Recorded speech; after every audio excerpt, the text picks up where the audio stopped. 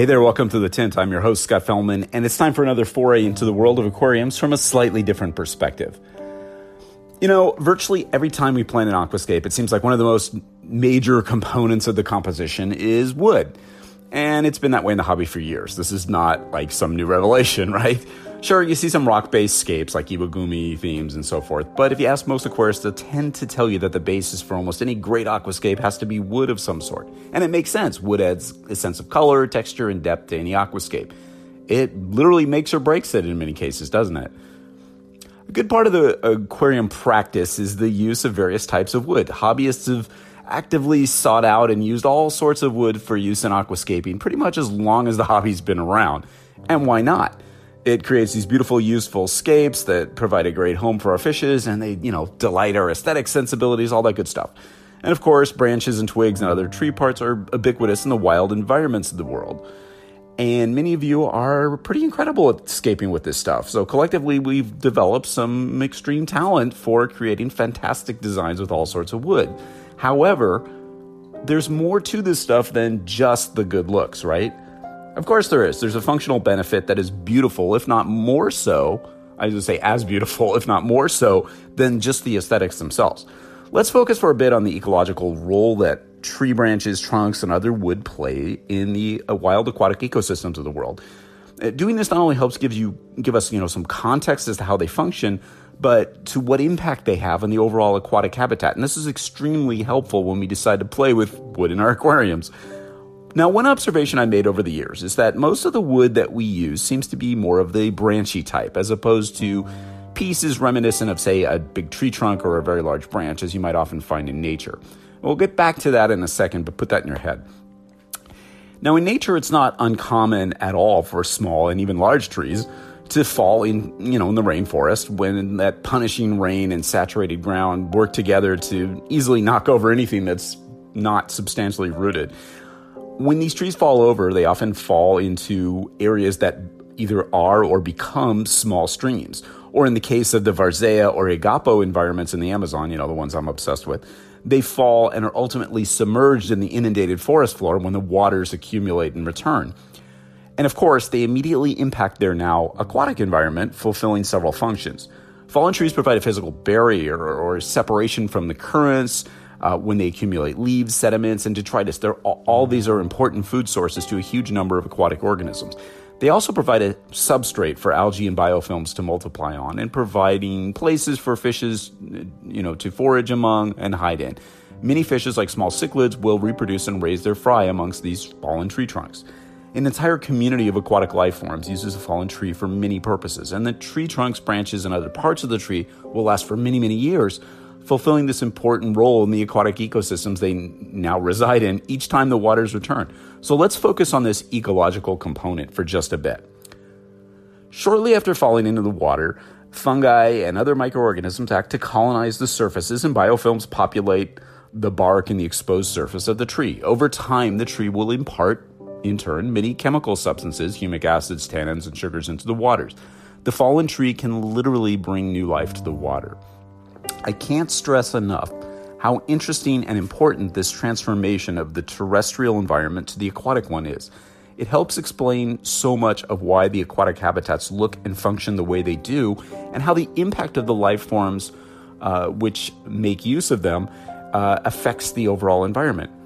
The materials that comprise the tree are known in ecology as allochthonous materials, something imported into an ecosystem from outside of it. In this case, when they fall into the water, they're coming from outside the water. Extra points, by the way, if you could pronounce that word on the first try. I still mess it up along with every scientific name of a fish that I talk about, as we know.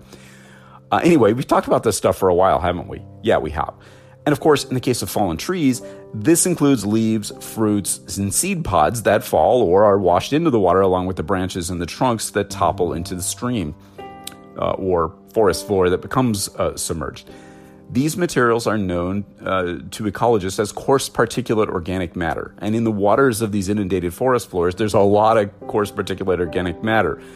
And the community of aquatic organisms, typically the aforementioned aquatic insects and crustaceans, has a high proportion of what are called shredders, which feed upon we'll call it CPOM, that's a sexy way of saying it, and break it up into tinier pieces called, wait for it, Fine particulate organic matter. A great name. Very purposeful. I like that.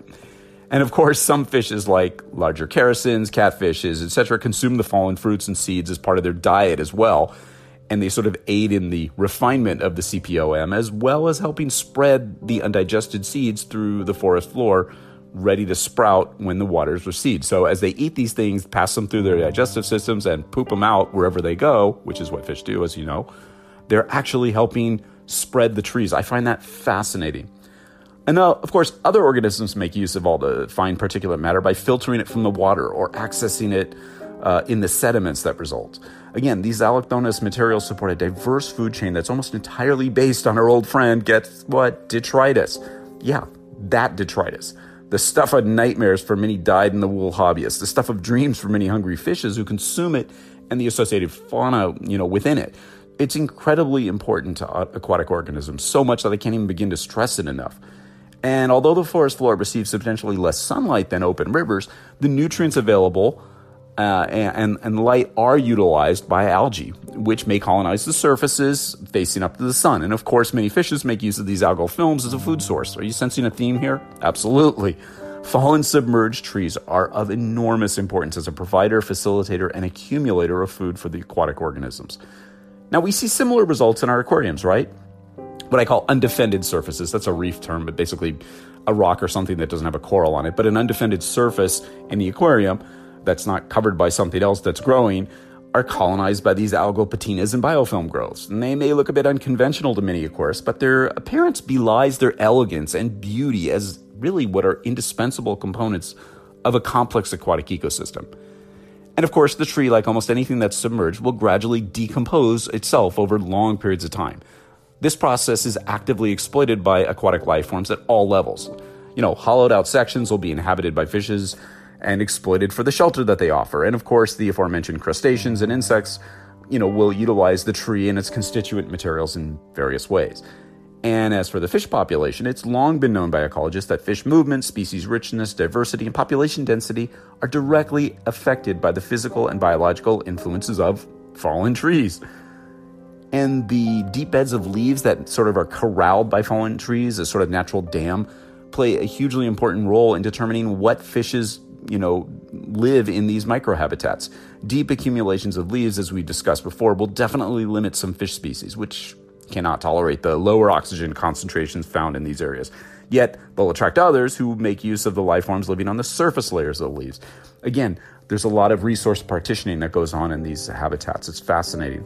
Other fishes take advantage of that physical barrier that a fallen tree presents to shelter from predatory species. And many adaptations have taken place over eons to allow fishes to exploit these changes to their environment caused by fallen trees, part of their behavioral process. It's pretty fascinating stuff, all of which has implication for us as aquarists who want to replicate these natural habitats to the most realistic degree possible. So, as aquarium hobbyists, what does this all mean to us? How can we employ the lessons learned from fallen trees in nature? What can we do to mimic this? Well, for one thing, I think it's a call for us to consider employing some bigger, thicker pieces of wood in our tanks. Now, sure, I can hear the groans already. I mean, big, heavy wood has some disadvantages in the aquarium. First, the damn things are, big. They take up a lot of physical space, and in our case, precious water volume. And they're likely not as sexy as those awful bonsai trees that are regrettably becoming popular again. And of course, a big, heavy piece of wood is kind of pricey usually, and physically cumbersome for some of us. And it displaces a lot of water again. As I said, when you put it in the tank, you have to fill it empty. And there's a lot of things that you have to think about. Now, although wild habitats are filled with big old tree trunks, stumps, and branches, it seems just begging to be recreated in aquariums, we tend to hesitate. There are many scapers who would make the case that you can't make big, gnarly pieces of wood work in an aquarium because of their impact on ratio and proportion, etc. The artistic part. And to these types, I gently admonish you to check out the works of some talented scapers, like our friend Mitch Mazur, aka Aficionado, who's been doing some amazing work and have made that now famous mental shift to work with nature in artistic interpretations. These pleased and, look at what he did sort of arguments are almost a prerequisite of late when I talk about any idea that has an aesthetic component to it, because the self-appointed guardians of aquascaping style seem to come out of the woodwork, no pun intended, after these discussions, reciting dozens of well-rehearsed reasons why the concept won't work, and that even trying to do something, rather than even trying to do something similar, they just want to shoot the idea down. It's weird. To that, of course, I call bullshit. Yeah, a big piece of wood or a dense aggregation of smaller pieces in the aquarium does create some challenges, but most of them are in our head. I mean, hell, Takashi Amano himself did a few amazing tanks with huge pieces of wood, many years ago, remember? And of course, when we utilize a large piece of wood relative to the aquarium's water volume, it has a chemical and physical impact on the aquatic environment that's, hey, sort of similar to what occurs in nature, right? Yeah. Now, on a purely practical level, let's think about the very practices we employ when utilizing wood in our aquariums, and it starts with the preparation process. When you first submerge wood, there's a lot of dirt from the atmosphere and the surrounding environment that comes off, along with tannins, lignin, and all sorts of other stuff from the exterior surfaces and all of those nooks and crannies that we, love so much. And of course, there's the tannins. Now, I don't know about you, but I'm always sadistically kind of amused by the frantic posts on aquascaping forums from hobbyists, that their water's turning brown after adding a piece of driftwood. I mean, when will it pass? And I think to myself after I kind of laugh, because it's just mean, I get it. But I find it funny. I'm thinking, what's the big idea? And then I realize, oh yeah, not everybody likes this stuff. I forgot. But, it is kind of funny. The reality, as you've probably surmised, is that driftwood will continue to leach tannins pretty much for as long as it's submerged. As a tinter, or enthusiast of black water, I see this as a great advantage to helping establish and maintain that look, and to continue to impart those humic substances that have been proven to be very beneficial for fish health. It's a unique aesthetic, of course, and when it comes to preparation, I'm more concerned with those impurities, the trapped dirt and such contained within the wood. As you probably know, that's why I've been such a staunch advocate of the overly conservative boil and soak approach to the preparation of botanicals, too. A lot of material gets bound up in the dermal layer of a tree where the wood comes from. The bulk of the dry mass of the xylem, the network within the tree which transports water and soluble mineral nutrients from the roots throughout the plant and comprises what we know of as wood, is cellulose, which is a polysaccharide, and most of the remainder is lignin, which is a sort of complex polymer. Okay, so why the mini, botany lesson filled with lots of jargon?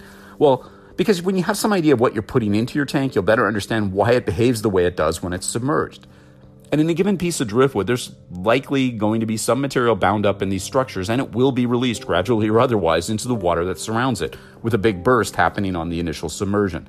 That's why during the first couple of weeks after you submerge wood, the water often becomes dark and even cloudy and kind of creepy looking. There's just a lot of stuff in there. Now, it's far better, in my opinion, to take the time to start the curing process of getting this stuff out in a separate container apart from the display aquarium. This is not rocket science. It's not some wisdom that only the enlightened aquarists obtain and that only Tenon Aquatics exclusively gives you. Everybody knows this.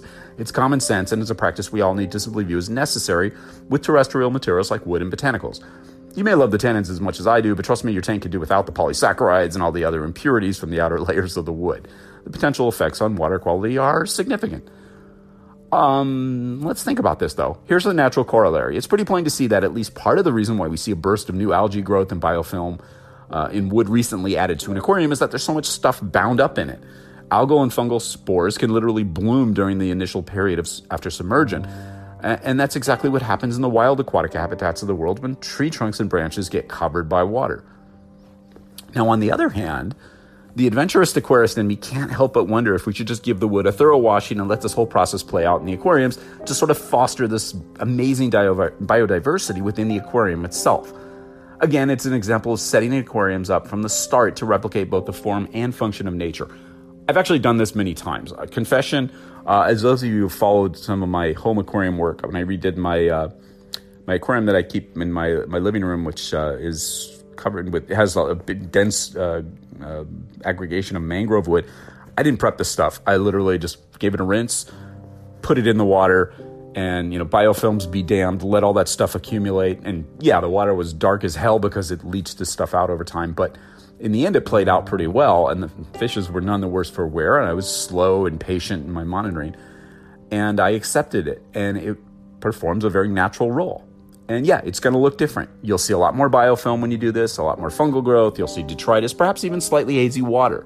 You have to carefully monitor the nitrogen cycle and manage the nutrient accumulations with good husbandry. But it is absolutely functional. It's absolutely possible to do this. It's absolutely against the grain of what every book will tell you, what every experienced aquarist will tell you, because it puts bioload into your tank. Your tank has to process this. You can't just dump fishes in there from day one. You can't just, walk away from the tank, not do water changes. You have to actively manage a tank, especially when you're doing something like this. But if my thing is you blast away as much of the surface dirt as you can, the visible surface dirt, get the wood submerged. You may have to weigh it down. You're starting that process in the tank. It's a way slower way to start a tank than having something that's pre-sunk, ready to go, clean and whatever.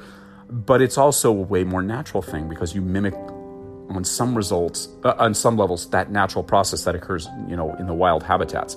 So think of the interesting results of this incredible patience that you can do.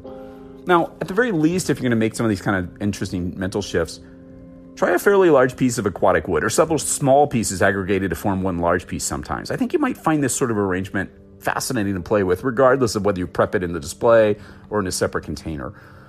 Arrange the wood in such a way as to break up the tank space and give the impression that it simply fell in naturally. Let it create those barriers for fishes to swim into and disrupt the water flow patterns. Allow it to cultivate fungal growth and biofilms on its surfaces, and allow small pockets where leaves, botanicals, and substrate materials and detritus can collect.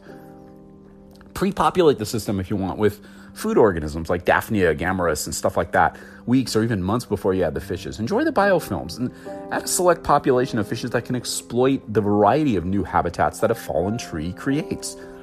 Another idea? Have an existing aquarium with just leaves or some kind of enriched substrate and let it function for a few months. Then add a carefully selected piece of wood, just like what would happen in nature. See how the fishes react. See the impact on the environment. Again, there's some scary things to think about because you can have an influx of biological demand on the tank. You have to manage that.